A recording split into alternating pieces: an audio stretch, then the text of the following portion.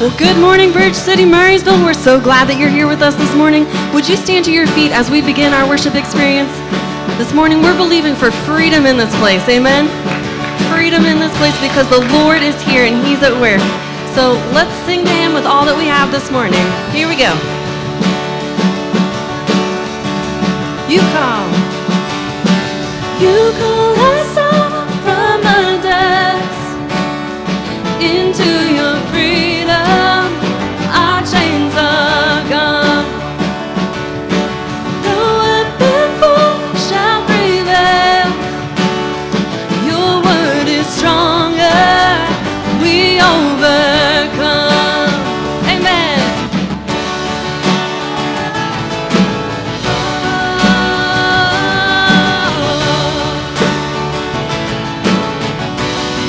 Your glory. Your glory resounds through the age. All saints declaring your great renown. Your kingdom forever will stand. Oh, we won't be shaken. We will not fear. 'Cause our God, a mighty warrior. You're a consuming fire. In victory you reign. We triumph in your name. Jesus, the great commander. You conquered death forever. In victory you reign. We triumph in your name. We triumph in your name. Let's sing it out. Your glory. Your glory resounds through the age. All saints declaring your great renown. Your kingdom forever will stand. Oh, we won't be shaken. We will not fear. 'Cause our God, a mighty warrior. You're a consuming fire. In victory you reign. We triumph in your name. Jesus, the great commander. You conquered death forever. In victory you reign. We triumph in your name. Come on, sing this out. Then we declare your name is power. Exalted one, no name is higher. You stand alone, our strong defender. Above you there's no other. Above you there's no other. And we declare your name is power. Exalted one, no name is higher. You stand alone, our strong defender. Above you there's no other. Above you there's no other. Above you there's no other. Above you there's no other. Our God, a mighty warrior. You're a consuming fire. In victory you reign. We triumph in your name. Jesus, the great commander. You conquered death forever. In victory you reign. We triumph in your name. Our God, a mighty warrior. You're a consuming fire. In victory, yeah. We triumph. We triumph. Jesus, the great commander. You conquered death forever. In victory you reign. We triumph in your name. We triumph in your name. We triumph in your name. Give Him praise this morning. Your name be great. You know, I don't know the battles that you're going through, but I know that we fight from a place of victory. We're not fighting for victory because we have Jesus in us. So let's sing about that this morning. This weapon may be formed, but it won't prosper. When the darkness falls, it won't prevail. This God I serve knows only how to triumph. Oh, my God will never fail. My God will never fail. I'm gonna see a victory. I'm gonna see a victory. For the battle belongs to you, Lord. I'm gonna see a victory. I'm gonna see a victory. For the battle belongs to you, Lord.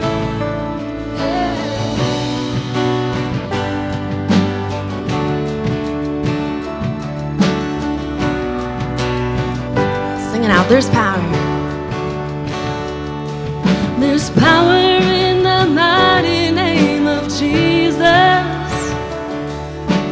Every war he wages, he will win.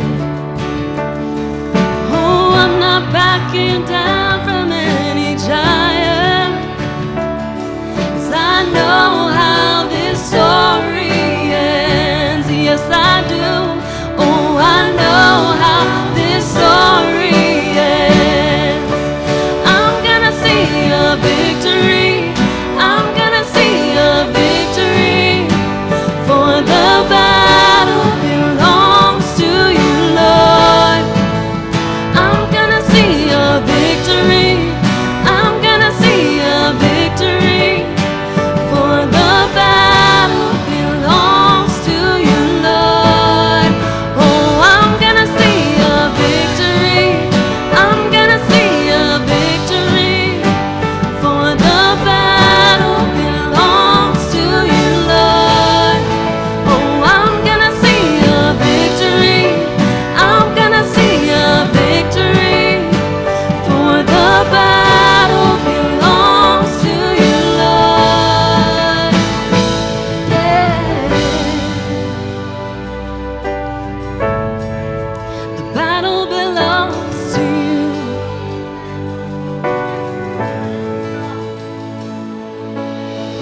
You take what the enemy meant for evil and you turn it for good. You turn it for good. Yes, you do, Lord. You take what the enemy meant for evil and you turn it for good. You turn it for good. We believe it. You take what the enemy meant for evil and you turn it for good. You turn it for good. Yes, you do. Yeah, yeah. You take what the enemy meant for evil and you turn it for good. You turn it for good. Come on, sing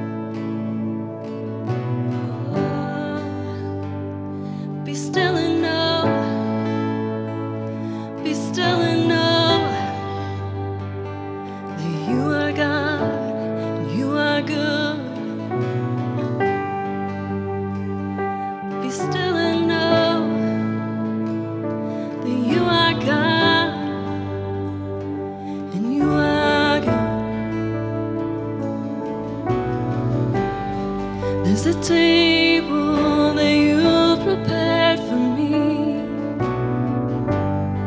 in the presence of my enemies. It's your body and your blood you shed for me. This is how I fight my battles. Let's sing that again. There's a table that you prepared for me in the presence of my enemies.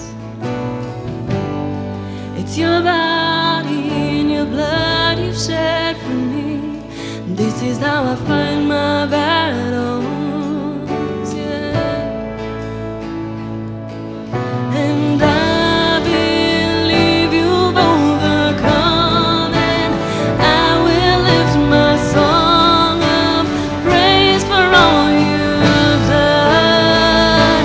This is how I fight my battles. This is how I fight my battles. This is how I fight my battles. This is how, yeah. This is how I fight my battles. This is how I fight my battles. This is how I fight my battles. This is how, yeah. Oh, I'll be still and know. I'll be still and know. In the valley, I know that you're with me, and surely your goodness and your mercy follow me. So my weapons are praise and thanksgiving. This is how I fight my battle. And I believe you've overcome, and I will lift my song of praise for all you've done. This is how I fight my battles. This is how I fight my battles. This is how I fight my battles. This is how, with arms stretched high. This is how I fight my battles. This is how I fight my battles. This is how I fight my battles. This is how, yeah. This is how.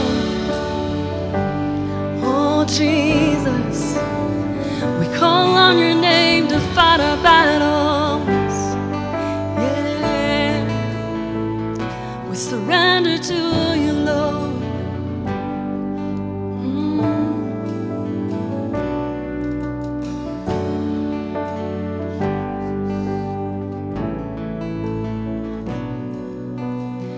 It may look like I'm surrounded, but I'm surrounded by you. It may look like I'm surrounded, but I'm surrounded by you.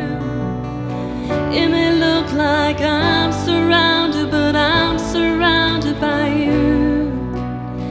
It may look like I'm surrounded, but I'm surrounded by you. Let faith rise. It may look like I'm surrounded, but I'm surrounded by you, yeah. It may look like I'm surrounded, but I'm surrounded by you, yeah. It may look like I'm surrounded, but I'm surrounded by you, yes I am. It may look like I'm surrounded, but I'm surrounded by you. This is how I fight my battles. This is how I fight my battles. This is how I fight my battles. This is how, with arms stretched high. This is how I fight my battles. This is how I fight my battles. This is how I fight my battles.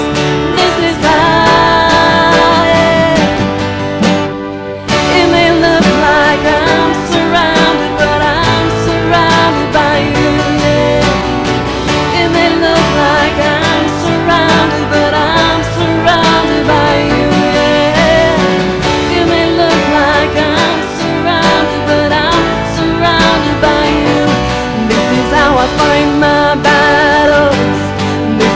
I fight my battles. This is how I fight my battles. This is how, yeah, this is how. This is how I fight my battles. This is how I fight my battles. This is how I fight my battles. This is how, yeah. This is how I fight my battles. I surrender it to you, Lord. King of kings, Lord of lords. It may look like I'm surrounded, but I'm surrounded by you. It may look like I'm surrounded, but I'm surrounded by you. It may look like I'm surrounded, but I'm surrounded by you. It may look like I'm surrounded, but I'm surrounded by you. 'Cause you are my champion. Giants fall when you stand undefeated. Every battle you've won. I am who you say I am. You crown me with confidence. I am seated in the heavenly place, undefeated, with the one who has conquered it all. Oh, you are my champion. Giants fall when you stand undefeated. Every battle you've won. And I am who you say I am. You crown me with confidence. I am seated in the heavenly place, undefeated, with the one who has conquered it all. Yeah, you've conquered it all. Jesus, the King of Kings, the Lord of Lords, you've conquered it all. And we're so thankful that you are in us, you're working through us, you're here right now, Lord. We thank you that you fight our battles. So, Lord, we just take this moment to surrender to you, to reflect that you are in control. Lord, we give over the things in our lives that seem overwhelming. Lord, we give them to you knowing that you're going to take it and you're going to use it. Lord, we thank you that you use the things of our past and you turn it to good. We've seen it time and time again. Lord, we thank you that you have good things in store. So God, I just pray that you would open our hearts and our minds to receive what you have for us this morning with the word. We thank you and we praise you. This is all for you, Jesus. And it's in your name we pray. Amen. Amen. You can be seated and let's get ready to hear the message.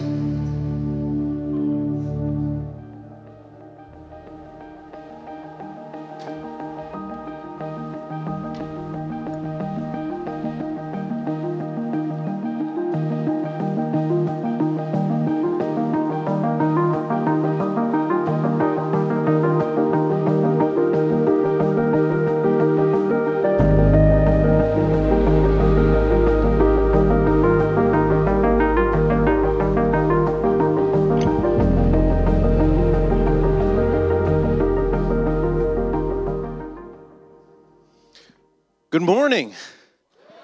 Bridge City Church, Murraysville. How are you doing this morning? Some of you are like, wow, Pastor Rick really looks good. Man, or some of you are like, man, Pastor Eric really let himself slide. I am neither Pastor Eric nor Pastor Rick. I am Pastor John of our North Braddock location. Not to be confused with North Braddock, because when you spell it phonetically, you just do not want to see those words in print. And not to be confused with the North Braddock Church. You know, a lot of times we get together for all church events, and they're like, oh yeah, you go to the North Braddock Church. They say, no.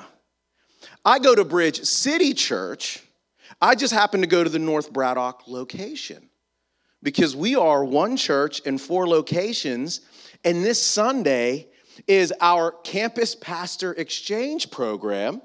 So right now, Pastor Eric is in White Oak, I believe.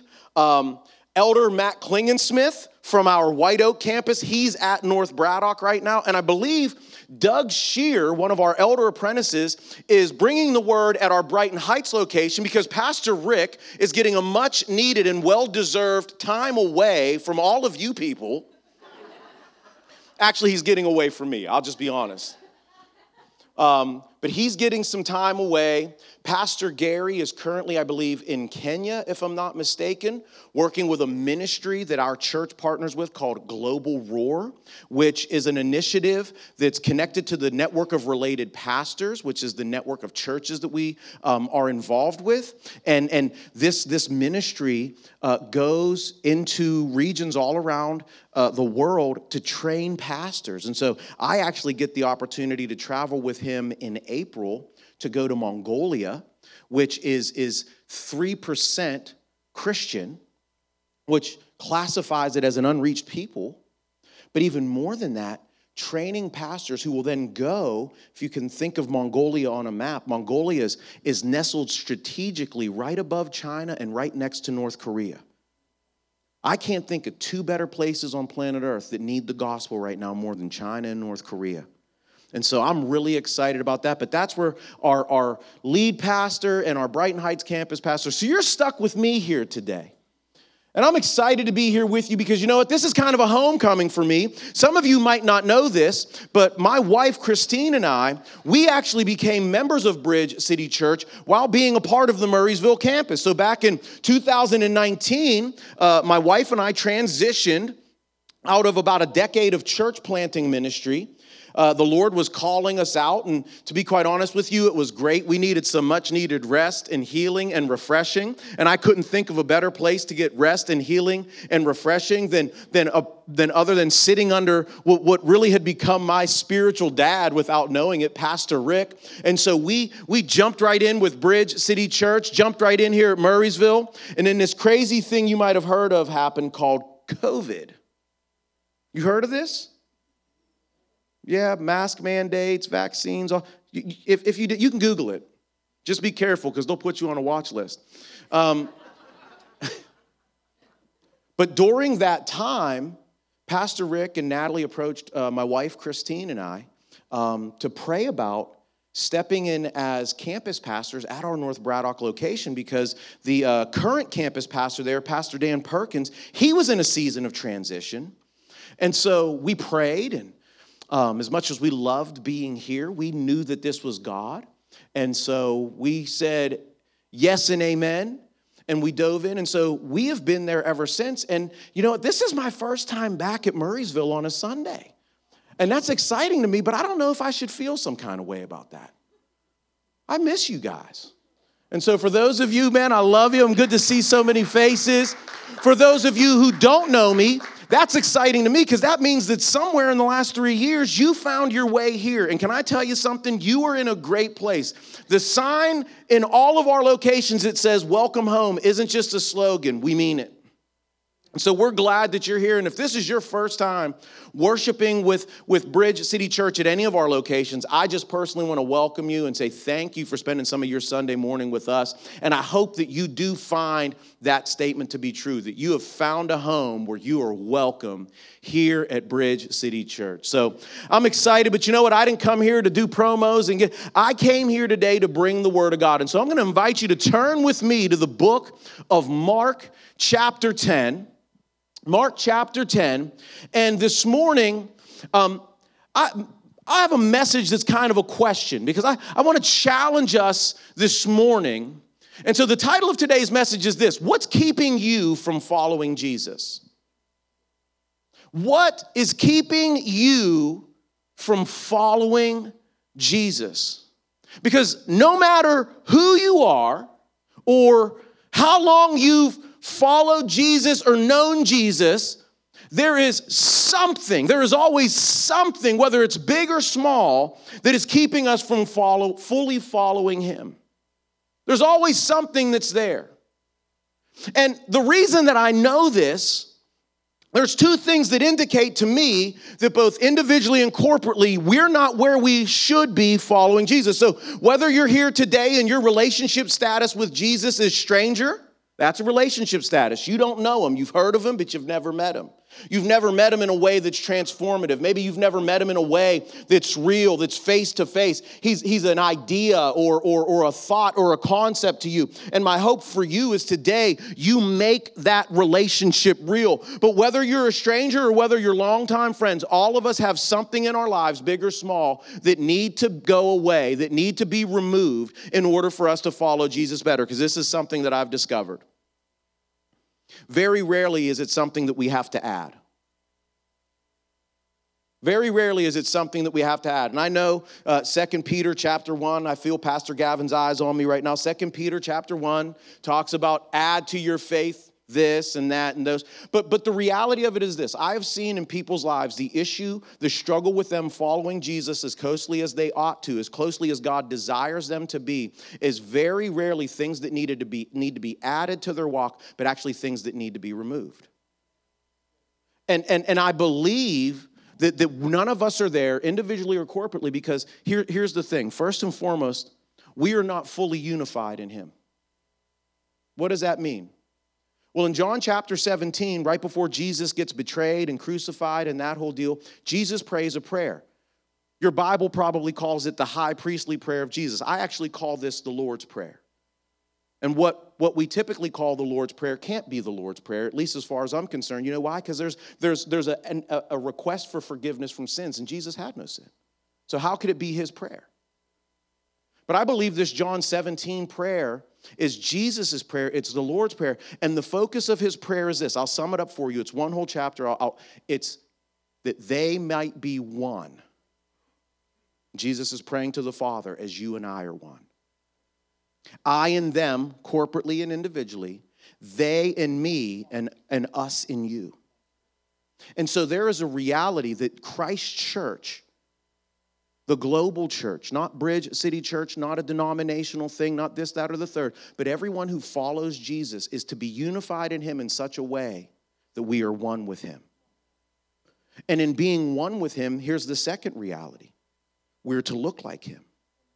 Now, I don't know about you, but I haven't recently walked down the street and had my shadow heal anyone yet. The last time I was in a hospital, people didn't get out of their beds. I've done 2 funeral services in the past 2 weeks, and none of those people rose from the dead. And so that is an indicator to me that I'm not where I should be with Jesus.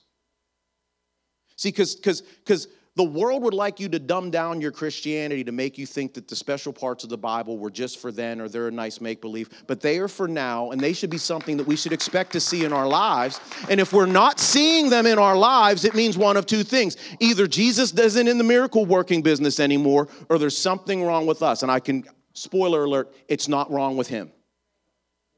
And so what is in our lives, what's keeping us from fully following Jesus so that we are one in him and so that we truly look like him and do the things that Jesus did? Jesus told his disciple Philip in John chapter 14 that greater things than these you will do.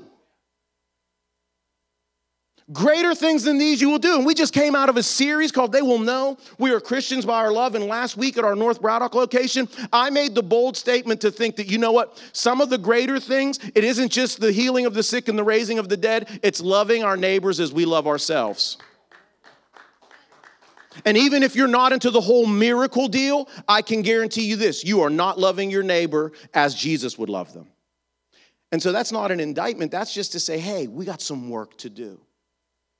Because it means that there's something that's keeping me from following him in a way that allows me to look and act and be and talk like him and to be one with him and one with my brothers and sisters as he and the Father are one.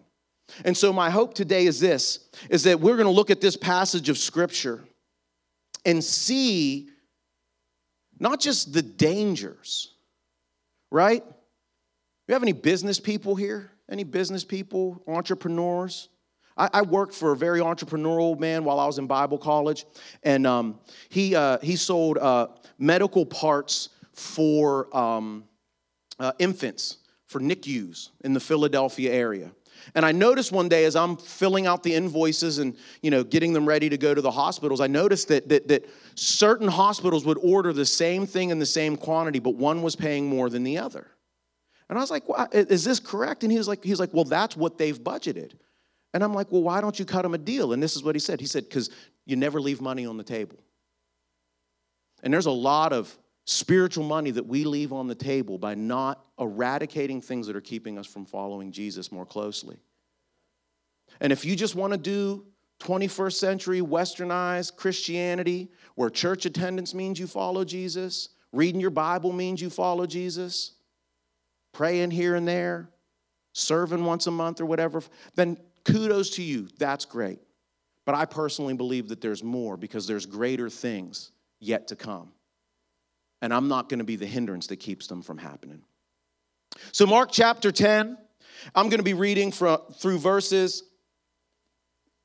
17 through 22. I'm going to kind of make my way through the text, and I want to leave you with some points and then get out of your way. All right, so Mark chapter 10, I'm going to start here at verse 17, and this is what is commonly referred to as the interaction with the rich young ruler. And I want to give you a caution here. Names are important in the Bible. So when somebody is named this way, what it's telling you is that they are more known for this thing than for what their mama named him. So he's rich, he's young, and he's a man of influence and authority. He's the kind of guy that if we were to read beyond what we're going to read this morning, and I encourage you to do that in Mark chapter 10, he's the kind of guy that Jesus' disciples wanted on Jesus' team. You know why? Because he's got money, he's got energy because he's young, and he's got influence. And they're like, Jesus, he could really make this whole deal a lot easier. But how many of you know that Jesus does not want your money, your vitality, or your earthly influence to make your life easier in advancing the kingdom? He wants to make his power in you the reason why things are easy in advancing the kingdom. So Mark chapter 10, verse 17, and as he was setting out on his journey, this is Jesus, as he's setting out on his journey, a man ran up and knelt before him and asked him, "Good teacher, what must I do to inherit eternal life?" Now, there's a lot of things wrong with this question. I'm going to touch on a few of them, and maybe you saw them. But one of the things that is most fascinating and the most frustrating about this question is the reality that there is nothing you can do short of killing someone to inherit anything. Right? You receive an inheritance because a close relation, a family member dies and bequeaths something to you apart from your own self-effort.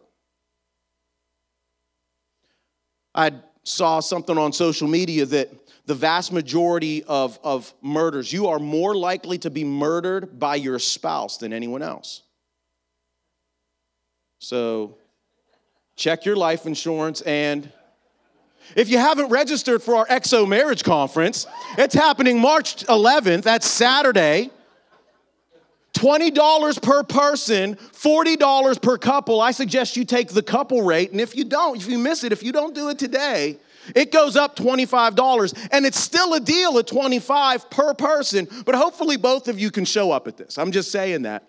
But nevertheless, knowing that, see, you can't do anything to get an inheritance. And so this guy comes to Jesus and he says, "Good teacher, what must I do?" And that's part of the problem with the believer. We think it's about us doing something to get what he freely gives. It does not rest on your effort. It rests on his. And if he said it's finished, it's finished.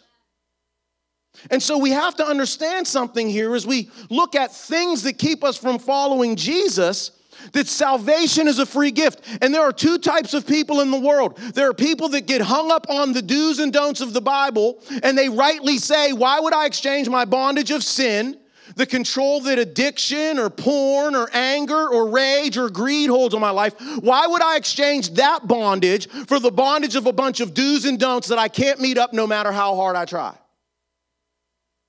You're right for saying that. Or we got people that get saved by the free gift, but then they somehow think that it was about something they did and not what Jesus did.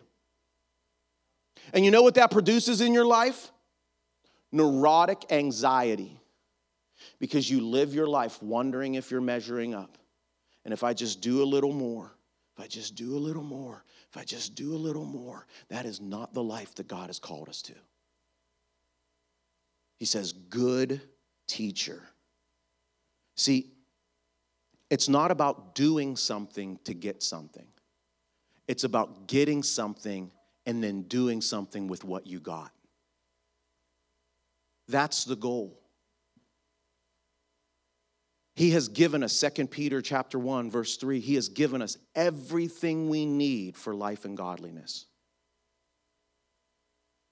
Ephesians chapter 1, verse 3 says, he has blessed us, past tense, with every spiritual blessing in the heavenly places in Christ Jesus. See, in the locative sphere where those blessings are means that there are some earthly things that need to get out of the way so that we can receive and operate and utilize the heavenly blessings that he has for us. See, Jesus wants you. He does not want your deeds. And here's the thing. When Jesus gets you, the deeds follow. It's a consequence of being in Christ. It is not about what you do to inherit. See, we receive inheritance through a familial relationship via the death of that person. And this is one of the reasons why I believe Jesus died and rose again. Because in dying, he gave the inheritance, everything that is his, the same thing that he receives as the Son of God. The Bible clearly illustrates belongs to those who put their faith and hope and trust in him. And then he rose again because he wants to share in it with us. And by receiving him, we become sons. God calls everyone his children, but not all of his children call him dad. And Jesus became the firstborn among many brethren so that we could go to the Father unashamed, without the veil, and interact through pure, perfect relationship with him. This is why he flipped the tables over. You remember that? John chapter 2. John's gospel moves it to the beginning of the story, even though it's right at the tail end, because trust me, Jesus would have did that at the beginning of his ministry, they'd have killed him a lot sooner. But Jesus goes into the temple and he begins to flip over the money changers' tables and get the animals loose. Why? Because he says, you have made my Father's house a house of merchandise. A better translation there would be a house of exchange. And the westernized Christian ideology has made Christianity, our interaction with God, about exchange and not about relationship. My kids don't have to beg me for nothing. They may have to ask me for once, and I'm glad to give it to them. But they don't have to beg me for anything. But see, when we make our relationship with Jesus about exchange, do you know what it does? It makes it now bargaining with God. Anybody ever bargain with God? Before I got saved, every time I'd get ready to go to jail, and I've been to jail more times than you probably want to know. All right, God, if you do this, I'll do this. How many of you do that in your Christian life right now? God, if you just heal grandma, I'll never watch that show on Netflix again. See, not only is that a bad way to view relationship with God, but here's the reality. Having an idea of exchange in our relationship with God, because here's the true reality of exchange and bargaining. A bargain, by definition, is getting the most you can get with the least you have to give up. And that's what we do with God. I want to get as much as I can by giving up as little as I have to. And that's not what Jesus wants. He wants to have relationship with us. But this rich young ruler, chances are he became rich because he was an entrepreneur. He understood that money was a means to an end, but not the end itself. But as we see, we're going to find out that money was more important to him than anything else. So verse 18, Jesus says to him, "Why do you call me good?" Have you ever noticed when you read the Gospels, anytime, more often than not, Jesus is asked a question, he responds with a question? And usually his response has nothing to do with the actual question that was just asked. Have you ever marveled at how God responds to some of your deepest questions? Has it ever occurred to you that God marvels at some of the questions that you ask?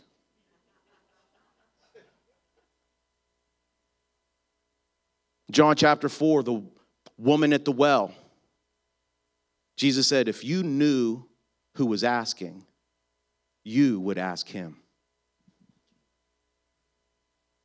And he would give you living water that would spring up into a well, into eternal life. So Jesus says, why do you call me good? See, and Jesus is intentionally pushing this man to a point of philosophical comprehension. He wants this guy to get something. More often than not, Jesus wants you to figure it out without giving you a cheat sheet on the test. Because when you figure it out on your own, it belongs to you. If someone gives you a degree, deep down inside, you know you didn't earn it. But when you go to college, pay all that money, put in all those hours, study all those tests, learn all those vocabulary words, you are excited. And if you never use that piece of paper in your life, no one can ever take that piece of paper away from you because you pushed yourself to discover it and attain it on your own. And that's not about doing. Jesus is wanting to push this man deeper into relationship because notice the question that he asked. Why do you call me good? Only God is good. He says no one is good except God alone. And what he's doing, like I think he does with most of us more often than we'd like to admit, he's like, hint, hint, wink, wink. Am I good or am I God? Because not everything that's good is God, but God is always good. And see, what this man did not need was a good teacher. He needed God because only God can give eternal life. He says, are you asking me because I'm a teacher or because you see me as these other followers of mine see me as Lord of all? See, and many people come to Jesus in this manner, looking for answers, looking for breakthrough, looking for blessings, but never looking for him. So what I like to say, looking for the hand of God, but not the face of God. And what do I need the hand of the king when I have the face of the king and the ear of the king and the heart of the king? See, Jesus wants to pull this man deeper into relationship with him because this man came for information and affirmation, but he did not come for transformation. Jesus will give you the former, but his aim is the latter. Many times we come to Jesus seeking our needs and our wants instead of seeking his face and his presence. This man wanted answers. Jesus wanted relationship. And that's what he's looking for from all of us. Jesus goes on in verse 19. He says, you know the commandments. Do not murder. Do not commit adultery. Do not steal. Do not bear false witness. Do not defraud. Honor your mother and father. And he said to him, Teacher, all these I have kept from my youth. And Jesus, looking at him, loved him. Jesus, looking at him, loved him. I want you to catch that because we're going to talk about that here in a minute. But before this guy ever did the thing that Jesus wanted him to do, Jesus loved him. And maybe you're sitting here today and your entire life has been geared towards doing everything opposite of what God wants you to do. Can I encourage you today? He still looks at you with love. He still looks at you with love. Jesus looked at him and loved him and said, you lack one thing. Go Sell all that you have and give to the poor, and you will have treasures in heaven, and come, follow me. Now, that sounds like more than one thing. We're going to talk about that here in a minute.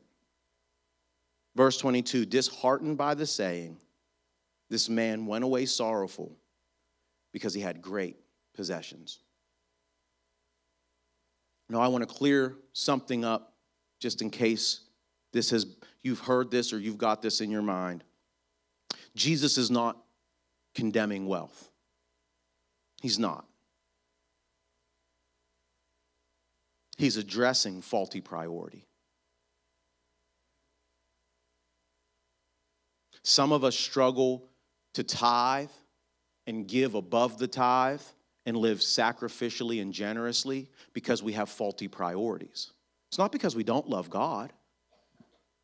It's because we haven't prioritized his face over our stuff.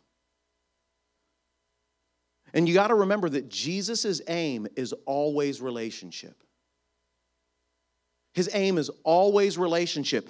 And he will target anything in your life that interrupts or otherwise stands in the way. That relationship that you just really want to have, if it's not of him, he will target it and he will obliterate it. Or obliterate you in the process. Not because he's aiming at you, but because he's aiming at relationship. But if you're so married to the thing that is keeping you from him, you might get hurt in the process. That's why we encourage people to live a life of open-handedness. Whatever I have is yours, God. If there's anything in me, David prayed it this way in Psalm 139. He says, search me, O God, and know my heart. Try me and know my anxious thoughts.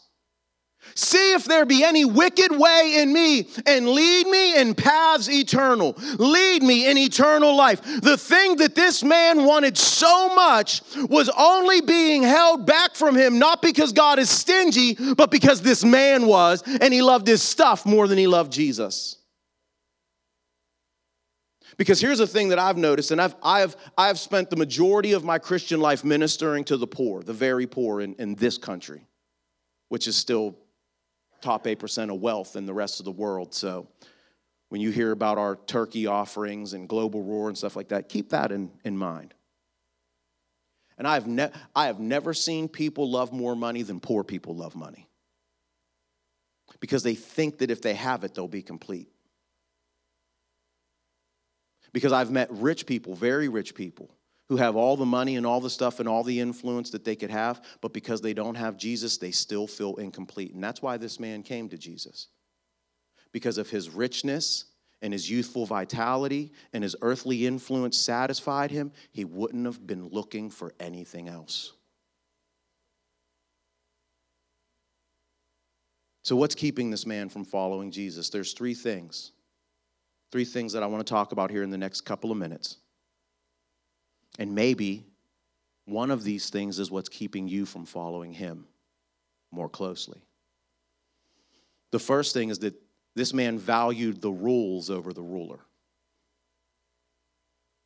He valued the rules over the ruler. He valued the do's and the don'ts over the lawgiver.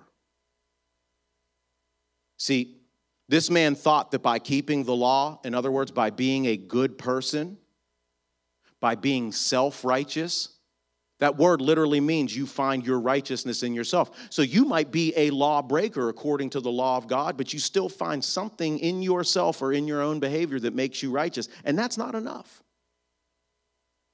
But even keeping the whole law wasn't enough. You know why I know that? Because there was another young, wealthy, influential guy who in Philippians chapter 3 says, according to the law, I was blameless.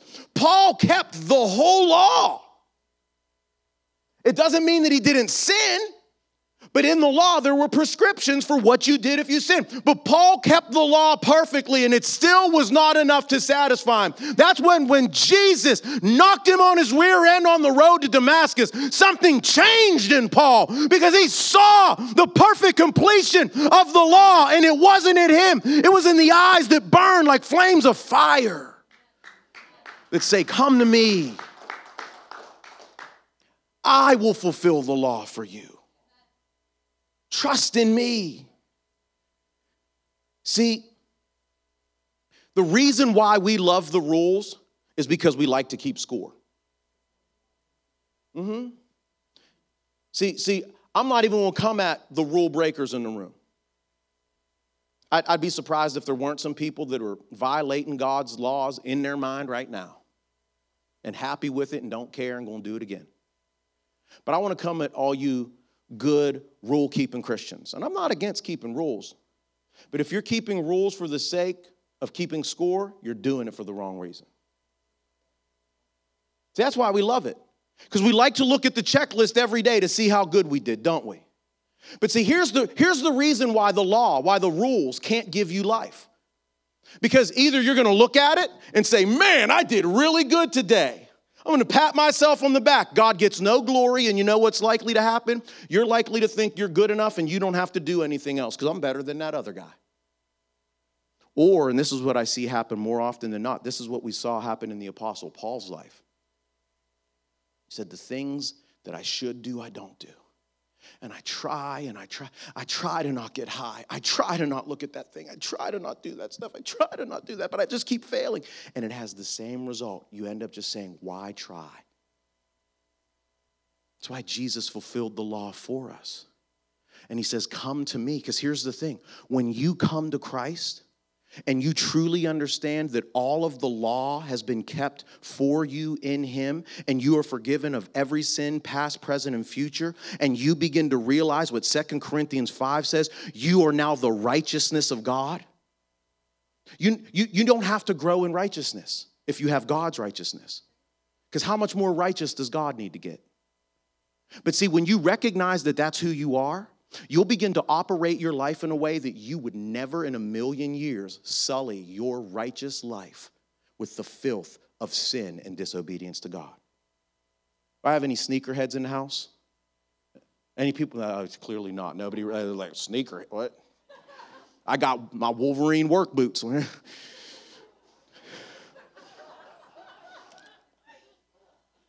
Sneakerheads works in NB. Let me try this. Do we have any car heads in the house? People that love cars? Yeah, come on, somebody. What's your perfect car? I heard Mike say, come on, Mike, what's your perfect car, brother? What's that one? If God could drop it down from heaven, what's that perfect car?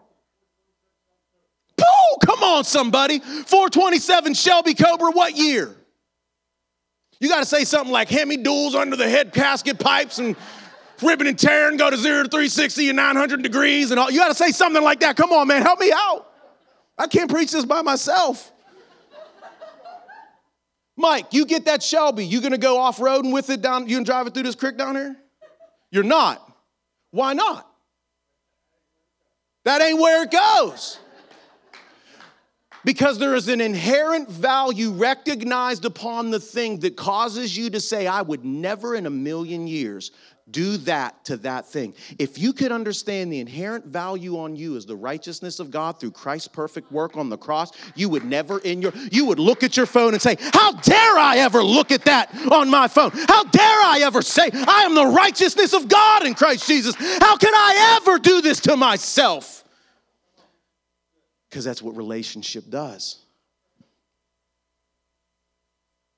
Romans 10, 3 and 4 says this, for being ignorant of the righteousness of God. That righteousness that comes by faith, Paul says in Philippians 3:9. And Romans 1:17 actually says it's from faith to faith. That means it's a process. Look, enjoy the process. Like you might not be there yet or where you want to be. Can you just enjoy the process?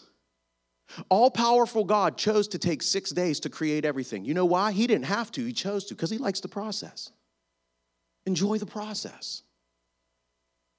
It says, for being ignorant of the righteousness of God that comes by faith and is from faith to faith and seeking to establish their own, they did not submit to God's righteousness. These are the Jewish people. These are the patriarchs. They had the promises, Paul says. They saw God in the desert. The Pharisees saw Jesus. I want you to think about this.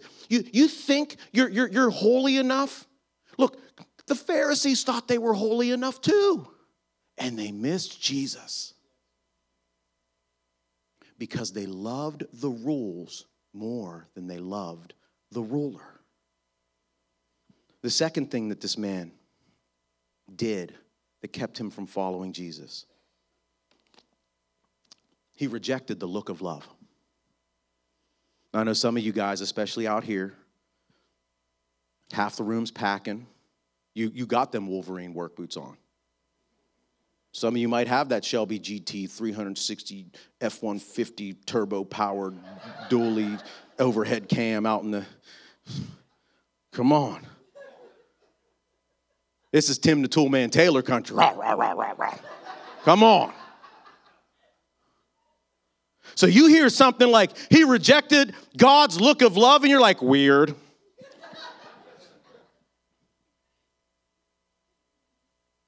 So, I don't want to say it, but I should. I'll dress it up. That's so effeminate. But you wouldn't have said effeminate. You'd have said something that began with an LGBTQ or an F. But see, and this is why I think so many men never, you'll see women, they're worshiping, they're praying, they're going. And guys, you know what? Because we reject God's look of love because it's weird. It's weird.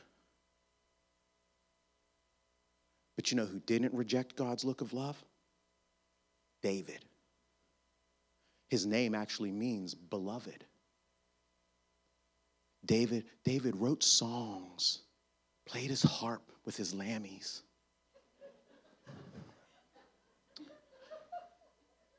But David also killed his 10,000s.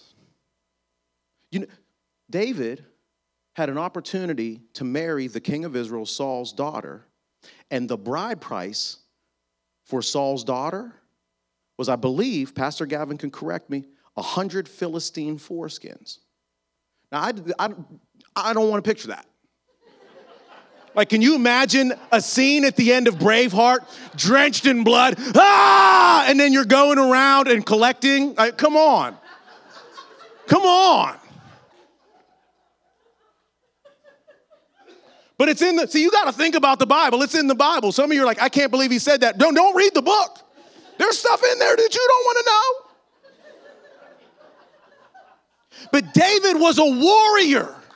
David was a stronger man than, dare I say, any man in this room. David was more battle-hardened, battle-ready, straight killer.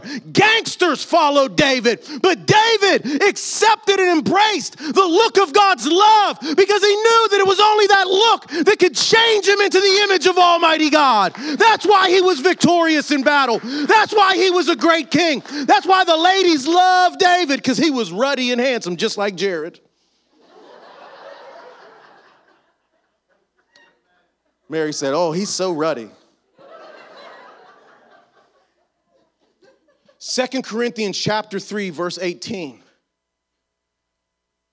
And we too, with unveiled face, beholding the glory of the Lord, are transformed into the same image. You want to look more like Jesus? You want to act more like Jesus? You want to do the things that Jesus did? You want to love like Jesus loved, heal like Jesus healed, provide like Jesus provided? Then you've got to look at him with an unveiled face. The veil represents the law, the rules. Get them out of the way and stare at Jesus and let Jesus stare back at you, because this rich young ruler's problem wasn't that Jesus didn't love him. His problem was that he didn't love Jesus. The Bible says that David was the apple of God's eye. I believe that that's a promise for each and every one of us, each and every human being. See, and I love that phrase because it's from the Hebrew in the Bible. And the Hebrew word literally means the little man of the eye. That's what it means. And it comes from that phrase because when you get closer, the little man of the eye is you being able to see your reflection in the eye of the person who's staring at you. How many of you, even with your own spouse, struggle to hold a face-to-face glance long enough to see yourself in their eye without feeling weird? Can I encourage you? Push past the weirdness, because Jesus' ultimate aim is relationship, and he wants you to see yourself in him. He rejected God's look of love. And the last thing, and I'm going to have Marie come on up. So many more things I could say, but I want to be mindful of the time, is he refused to prioritize the one thing. Do you remember that? Jesus said, one thing you lack. And then he tells him like 4 things. You ever feel like Jesus says, one thing you lack, and then he gives you like a list, and you got to figure out which one is the one thing? All day, that's my life. Okay, which one is it, Jesus? He says, go, sell all that you have, give it to the poor, and come, follow me.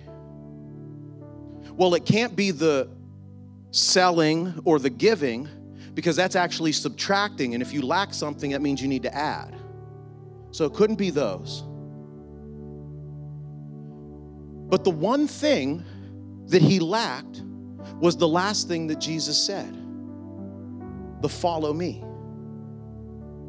And see, to our American ears, we just hear that, come follow me, make you fishers of men. But that was actually the rabbinical invitation to discipleship. And every good Jewish boy, because girls they were exempted, they couldn't have this. Every good Jewish boy longed to hear a rabbi come and say, follow me. Because that meant that there was something in you that they wanted to pull out of you, and they wanted to add something to your life. They wanted to, because there was no higher thing you could be in that day than to be a rabbi, be a teacher, to be a scholar of the law, of God's law, to serve God. And so every good Jewish boy wanted to hear, come follow me. See, and the amazing thing about that invitation to discipleship is that in that culture, come and follow me didn't just mean, hey, come to that place where my students gather once a week. It didn't just mean, oh, hey, make sure you try to make, like 10 or 12 of your connection groups in a semester. It meant drop everything that you're doing, come, and not just follow me where I go, but even in certain rabbinical schools, the disciples would actually mimic the motions of their rabbi. Now, I could just picture myself being a rabbi and some people following me. I'd start doing stuff like, just to mess with them, just to see if they're watching. But see, that's what Jesus was inviting this man to. Some scholars actually believe, because you can check the New Testament, this offer to follow Jesus was only offered to the 12 and one other nameless person. Some scholars believe that this man could have been Judas's replacement. But in Acts chapter 1, they had to roll dice to fill that spot because this man said no to Jesus. See, and there's something amazing about the apostles' names. You see it in Revelation chapter 21, verse 7, that when John goes and he sees the vision of heaven, on the foundations of the wall around the city are the names of the 12. Oh, that my name could be written in heaven, etched in the golden stone of the foundations of heaven. But this man valued earthly gold over heavenly gold, and he said no. He refused to prioritize the one thing.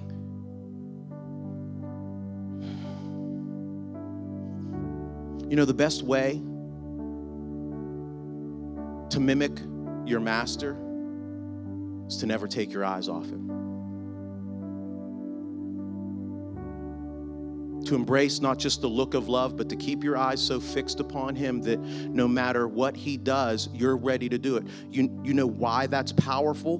Because that's how Jesus operated. In John 5:19, he says, I only do what I see the Father do. And I've just been seeing this. I've been reading through John, and I noticed that right after that, he says, and I'll do greater things so that you might marvel. And then it hit me like a ton of bricks in John chapter 14. When Jesus tells Philip, you'll do greater things. He says, because I'm going to the Father. And the indication was that even though I leave the earthly sphere, keep your eyes on me as I kept my eyes on him, and you will do the greater things. But you've got to keep your eyes on me. You've got to keep in relationship with me. But you have to prioritize that one thing. Mary did it in Luke chapter 10, sitting at his feet, staring at his face, hanging on every word that he said. Luke chapter 10, 38 through 42, Jesus says, she's chosen the best thing, the only thing that's necessary. And he said that to someone who was wearing themselves out serving him. And she was mad because Mary wasn't doing it. And there's some of you right now, I do all this, I do all that, and they're just sitting there, sitting at his feet, staring at his face, listening to his word. Well, can I say this? I will dare to say this. Mary's willingness to do that, Mary's willingness to adopt that posture of sitting and staring, Mary's willingness to prioritize the one thing is what prompted her and led her to do the greatest act of service ever known to Jesus. And you say, well, what is that? Well, fast forward to the last week of Jesus' life. Jesus is at the home of Mary's brother Lazarus. And he's sitting down and they just finished a meal. And Mary, unprompted, unbeknownst to anyone else, she goes up and she goes, I presume, to her room or her space, wherever, and she gets this alabaster jar full of spikenard perfume, that the perfume itself was worth a year's wages, and the jar itself was just as valuable. Now, she could have taken that, because anybody that's ever had very potent perfume, you can just, you just take the little, like you take the little, back in the day, because now they got the spritzer, but you take the little top off and you do a little, that'll keep you for the day. Some of y'all, that don't keep you long enough for the day, but she didn't just take the lid off and put a few drops on Jesus. She broke the neck of the bottle. She irrevocably destroyed the vessel because she understood that the vessel had no importance. It was what was in the vessel that was important. And since she wasn't intending to keep any of what was in the vessel, she didn't need the vessel anymore. Since you're not intending to keep this vessel according to 2 Corinthians 4, why don't you break it open and pour out what's in it? Because what is in you is Christ, and that's what the world needs. And she poured it all over Jesus, head to foot. And the disciples were indignant. We could have sold that and served people. You know how many food banks we could have did with that, Jesus? Jesus said, you'll always have stuff to do.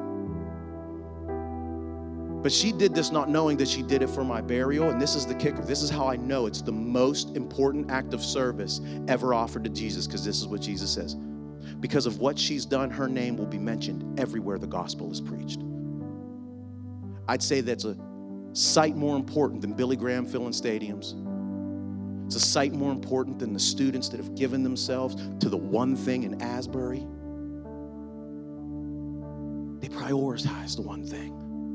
So my question for you today is this, and I've gone over, I'm sorry. Just tell Pastor Rick it was really good so he doesn't get that mad at me. What's keeping you from following Jesus?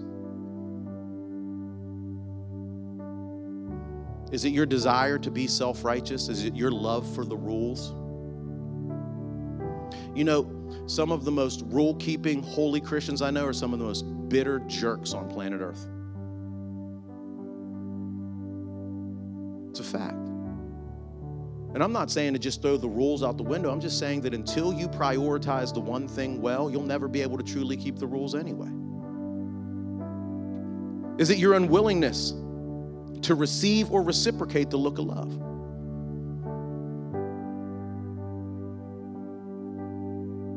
Not just allow him to stare at you with eyes that burn like fire so that it can pierce and purge any darkness and decay in you, but to stare back in until you see yourself in his eyes? Or is it your unwillingness to prioritize the one thing? David, I talked about him in Psalm 27, verse 4. David says this, one thing I have asked of the Lord, that will I seek after, that I may dwell in the house of the Lord all the days of my life. Why? So that I can gaze upon the beauty of the Lord and inquire in his temple. Eternal life is found in only one place, and it's only found in Jesus. And some of you might be sitting there and saying, well, Pastor, I followed Jesus my whole life. Then my question, and this is not me trying to be a jerk, But this is just me asking an honest question. Why don't you look more like him? I followed Jesus for over half of my life now, and I do not nearly look as much like Jesus as I would not just want to look, but as the world needs me to look. Because it's not about me looking good in front of people. It's about Jesus looking good in front of the world. See, this is a thought that hit me, and I want to share this with you. Our no to Jesus might be the most destructive force on the planet. Our no to following him, to going deeper with him. Our no to Jesus might be the most destructive force on the planet. Why? Because sin is a no to God. And it was Adam's no in the garden that created this messed up world that we live in. But there's another reality. 2 Corinthians chapter 1, verses 19 through 20 says this, that in God, it's not yes and no, but it's always yes. For all the promises of God find their yes in him, and that is why, through him, we utter our amen to God for his glory. Because here's the thing, the promises of God can't be attained or released in our life with a no from us. God's plan for our lives, God's plans for the cosmos, for the world, hinge on the yes of his people. So right now, as we get ready to shift, Jared and Mary are going to come up in a moment, but I want to do this. Is there anyone here right now that needs to say yes to Jesus? You need to say yes to the look of love. You need to say yes to the one thing, the come and follow him. You need to say yes.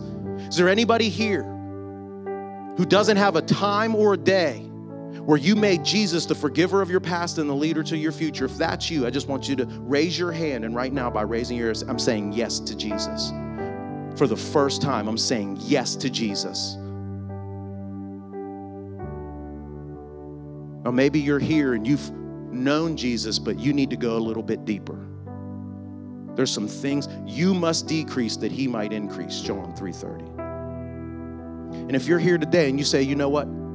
I need to do better with saying yes to God, then I want you to just take a moment and begin to let those things flood your mind. What needs to go to help me follow Jesus more? Do I need to prioritize my schedule better? Do I watch too much TV and not enough him? Do I read too much Facebook and not enough Bible? Do I talk too much with people and not enough him? Do my finances need to be reprioritized? Do I need to get in that group or get on that team? Because you say, oh, well, those are just church things. No, that's how we spend face-to-face time with Jesus, because you will find Jesus where 2 or 3 are gathered. So whatever that is, I pray that you right now, you just take a moment and covenant with him. I'm going to give this to you. And as you do that, I'm going to invite Jared and Mary to come. And I thank you for your time. Appreciate getting to be with you. I love you guys so much.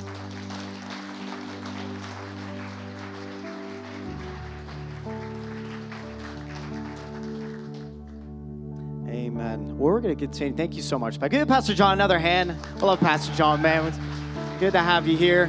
We love you. We appreciate you and your service to the Lord. Man, I want to get sit, look at his face. How about you guys? Let's move. Jesus. We're going to continue our worship experience this morning by the receiving of our tithes and offerings. And I want to first and foremost actually thank you all. Last week we took up an offering actually for aid and relief in Turkey. And thank you so much. We were able to send out over $5,000 to the people of Turkey, the missionaries, the pastors, and the leaders that are out there right now, spreading the gospel, providing practical aid and relief. So thank you so much for your giving. And I also want to say there's another opportunity that because of your One Vision campaign offering that you guys so generously, consistently give to, we were able to purchase a new vehicle for Wesley and Katie Sanchez over in Guatemala. You guys make Wesley and Katie actually a few weeks back Wesley made an appearance here, and we were able to buy a vehicle for them to able to go out to different villages and regions out in the mountains to reach people out in the mountains there. And actually, Mary and myself and a team from Bridge City are going to Guatemala in June, and we were so excited for that. So we'll let you know how the ride is with the money that you guys were able to give. So I'm super excited and stoked for that. But I just pray above all, as Pastor John was preaching, that we keep this open heart of yes to God, that there's nothing that's off the table. God, all this is yours, including my time, my talents, my attention, but also my finances. That's my prayer for me, and I pray that would be the same heart that we cultivate as a people for God. Let's pray. Father, I thank you so much, Lord, just for your generosity. I thank you for your love, that you first loved us, that you first gave all for us. You gave your one and only Son. Lord, we thank you that we get to reflect you, that we get to behold you, and we get to give back to you just a small amount of what you've given us, Lord. We thank you, Lord, that you're so gracious, you're so kind, you're so generous to us. We pray, Lord, that you continue to just multiply and expand your kingdom, Lord, as a result of us giving unto you what's rightfully yours. In Jesus' name, amen. Well, hey, if you're new here, we are so glad that you're here. We're so glad that you decided to spend part of your Sunday with us. When you came in, you should have received a